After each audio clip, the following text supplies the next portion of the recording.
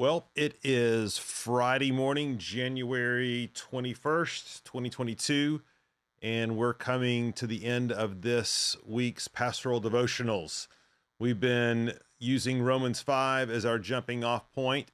And remember, Romans 5 that we've been preaching through on Sunday mornings talks about these two covenants that God has made. And the first covenant was the covenant of works that he made with Adam.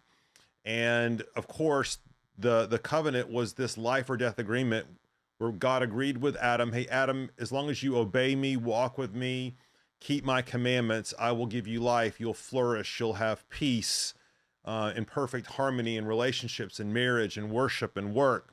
But if you disobey me, then of course, I'm going to banish you from the garden and you will surely die. And that's what happened. And by virtue of our union with Adam, the covenant of works, all of us have fallen into sin and death. So this first champion that God raised up, Adam, to lead the way for humanity failed miserably. But as we saw in Romans 5, God raised up a second champion, and God also made a covenant with him. And this person was, of course, Jesus Christ. And Jesus did what the first Adam could not. He walked perfectly, obediently. He died in our place. And just as we were united to Adam through his one sin, we were united to Christ through his one act of righteousness now given to us. And so what we've been doing here this week is just exploring this idea of covenant or covenant theology or federal theology or representative theology. We've been trying to understand, how is it that once this dreaded event happened in the garden and Adam fell into sin, how was it then that God moved and worked and initiated redemption with his people to the point where he then introduced this new covenant through Christ? And so we've talked about this idea that when we talk about the Old Covenant and the New Covenant, or the Old Testament and the New Testament, both are part of a covenant of grace. All of God's initiative and work with us is a response out of his gracious kindness and love and mercy. And it's not about us earning salvation. It's about God securing our salvation. And the way that he has done this is through a series of covenants in the Old Testament. And so we've talked about the Noahic covenant. We've talked about the Abrahamic covenant. We've talked about the Mosaic covenant. And now we want to talk today about the Davidic covenant and how this relates to the new covenant that we have in Christ. And so the covenant with Noah preserved life on the world. The covenant with Abraham promised that the descendants of Abraham would be a great nation and bless the earth. The covenant with Moses, the Mosaic covenant, called the people out of Israel and out of Egypt into Israel and gave them laws to live their lives by. But once the people became settled in the promised land, God raised up a king. And this was, of course, King David. And God also made a covenant with King David. Now listen from 2 Samuel chapter 7, and we're going to begin in verse 10 of 2 Samuel 7. Actually, let's begin in verse 8, okay? It says, "Now therefore, thus you shall say to my servant David, thus says the Lord of hosts, I took you from the pasture from following the sheep, that you should be prince over my people Israel. And I have been with you wherever you went, and have cut off all your enemies from before you. And I will make for you a great name, like the name of the great ones of the earth. And I will appoint a place for my people Israel, and will plant them, so that they may dwell in their own place and be disturbed no more. And violent men shall afflict them no more, as formerly, from the time that I appointed judges over my people Israel. And I will give you rest from all your enemies. Moreover, the Lord declares to you that the Lord will make you a house. When your days are fulfilled and you lie down with your fathers, I will raise up offspring after you, who shall come from your body, and I will establish his kingdom. He shall build a house for my name, and I will establish the throne of his kingdom forever. And I will be to him a father, and he shall be to me a son. When he commits iniquity, I will discipline him with the rod of men, with the stripes of the sons of men. But my steadfast love will not depart from him, and as I took it from Saul, whom I put away from before you. And your house and your kingdom shall be made sure forever before me. Your throne shall be established forever.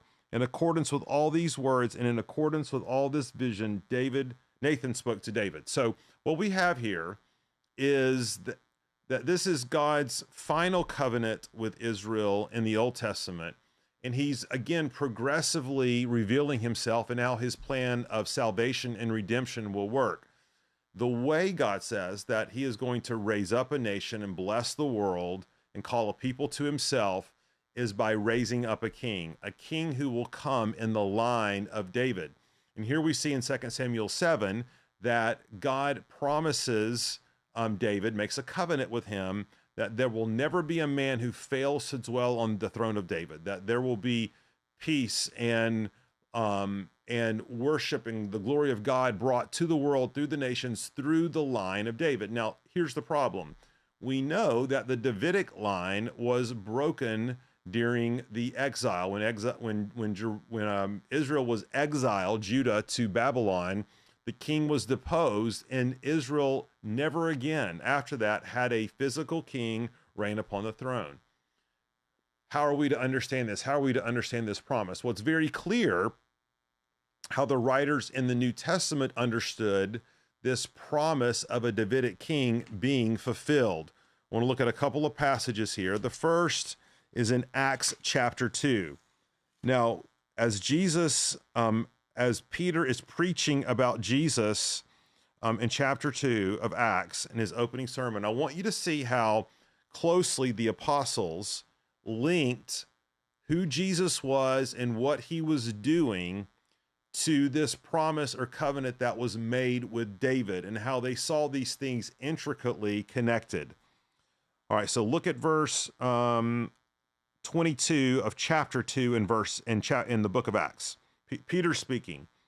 He says, "Men of Israel, hear these words. Jesus of Nazareth, a man attested to you by God with mighty works and wonders and signs that God did through him in your midst, as you yourself know. This Jesus, delivered up according to the definite plan and foreknowledge of God, you crucified and killed by the hands of lawless men. God raised him up, loosing the pangs of death, because it was not possible for him to be held by it. For David says concerning him, I saw the Lord always before me, for he is at my right hand that I may not be shaken. Therefore my heart was glad and my tongue rejoiced, and my flesh will also dwell in hope. For you have not abandoned my soul to Hades, or let your Holy One see corruption. You have made known to me the paths of life. You will make me full of gladness with your presence." So here, first of all, what we see is Peter is linking, the coming of Jesus to the promises that God made to David. So God had promised David that there will never be a man who wouldn't sit on your throne, that he would not abandon the line of David to Hades, that his line would not see corruption, that through David's line there would be the paths of life. And what Peter is saying here is that Jesus is the fulfillment of these promises to David. Now, there's many places we see this kind of language in the New Testament, but even flip over to the book of Acts. And here, James is speaking, and he's quoting from Amos chapter 5. And I'm sorry, Amos, the book of Amos, it's in Acts 15. Look at Acts 15, verse 13. After they finished speaking, James replied, "Brothers, listen to me. Simeon has related how God first visited the Gentiles to take from them a people for his name. And with this, the words of the prophets agreed, just as it is written, after this I will return, and I will rebuild the tent of David that has fallen. I will rebuild its ruins, and I will restore it, that the remnant of mankind may seek the Lord, and all the Gentiles who are called by my name, says the Lord, who makes these things known from of old." So in other words, again, it was the apostolic witness and testimony that the way God was going to move his plan of redemption forward to put a king in the line of David on the throne was Jesus. Now, obviously, during Jesus's first coming, There was not a physical, literal throne. But we do know from the book of Revelation and from other scripture passages that when Jesus comes back again, he will appear on the clouds and he will establish his rule and righteousness and reign in the new heavens and the new earth. And he will be the ultimate fulfillment of these Davidic promises.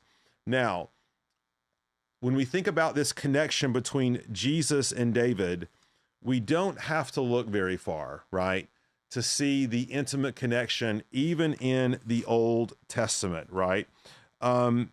So when we read in Jeremiah 33, okay, let's look at verse 14. It says, "Behold, the days are coming, declares the Lord, when I will fulfill the promise I made to the house of Israel and the house of Judah. In those days and at that time, I will cause a righteous branch to spring up for David, and he shall execute justice and righteousness in the land. In those days, Judah will be saved, and Jerusalem will dwell securely. And this is the name for which it shall be called: the Lord is our righteousness." So again, there's an eternal covenant with David. This branch is going to be raised up. Now, who is this branch? Very famous passage. Look back to Jeremiah 31:31. "Behold, the days are coming, declares the Lord, when I will make a new covenant with the house of Israel and the house of Judah, not like the covenant I made with their fathers on the day when I took them by the hand to bring them out of the land of Egypt, my covenant that they broke, though I was their husband, declares the Lord. For this is the covenant that I will make with the house of Israel after those days, declares the Lord. I will put my law within them, and I will write it on their hearts, and I will be their God, and they shall be my people." So God says in the Old Testament, promises them this Noahic covenant, this Abrahamic covenant, this Mosaic covenant, this Davidic covenant. It's not so much that they're going to be abolished, okay, don't think about it that way, but they're going to be fulfilled. They're going to be fulfilled by the person of Jesus Christ under the new covenant.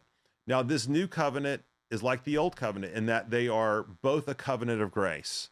But the old covenant prepares and points to the fulfillment of the new covenant, which is why the writer of Hebrews says, in former times, in former days, God spoke to us through his prophets and through words in the Old Testament, but in these last days, he's spoken to us through his son, Jesus Christ, which means Jesus is the final word. Jesus is the final fulfillment of all the covenants. He is the new covenant. And as we place our faith in him and trust in him, we are also proclaiming that not only has he forgiven us our sins and made us his people, but that one day he is going to come back for us, that he is going to ascend in the clouds, and we are going to rise from the dead and be given a new body and be unified and to reign with him. We see that in this reality, the covenants are all fulfilled in Christ. How do we receive the benefits of this covenant? By the perfect obedience and death of Jesus on our behalf. That's Paul's whole point in Romans chapter 5. Death came through one man, Adam. Life came through the second man, the second Adam, Jesus Christ. Now, as we get into Romans 6 and following in the coming days, Paul is going to begin to work out some of the ethical implications of this incredible truth that we were unified to Christ in his death and resurrection, but that will be next week. For now, that's it for this Friday. Hope you have a great weekend. We'll see you back here first thing Monday morning. Let us pray. Lord, we pray that we would walk away from our times in the Word this week with a deep, deep appreciation and reverence for this idea that even while we were lost, even while we were sinners, even while we were perishing, Lord, you accomplished for us what we could not do for ourselves. You raised up your son, Jesus, to live a perfect life, to die a substitutionary death, and to be raised into resurrected life. And so, Lord, thank you for that. We unite our hearts with yours and his in this, and we ask these things in your son's name, Jesus Christ. Amen. All right, everybody, have a great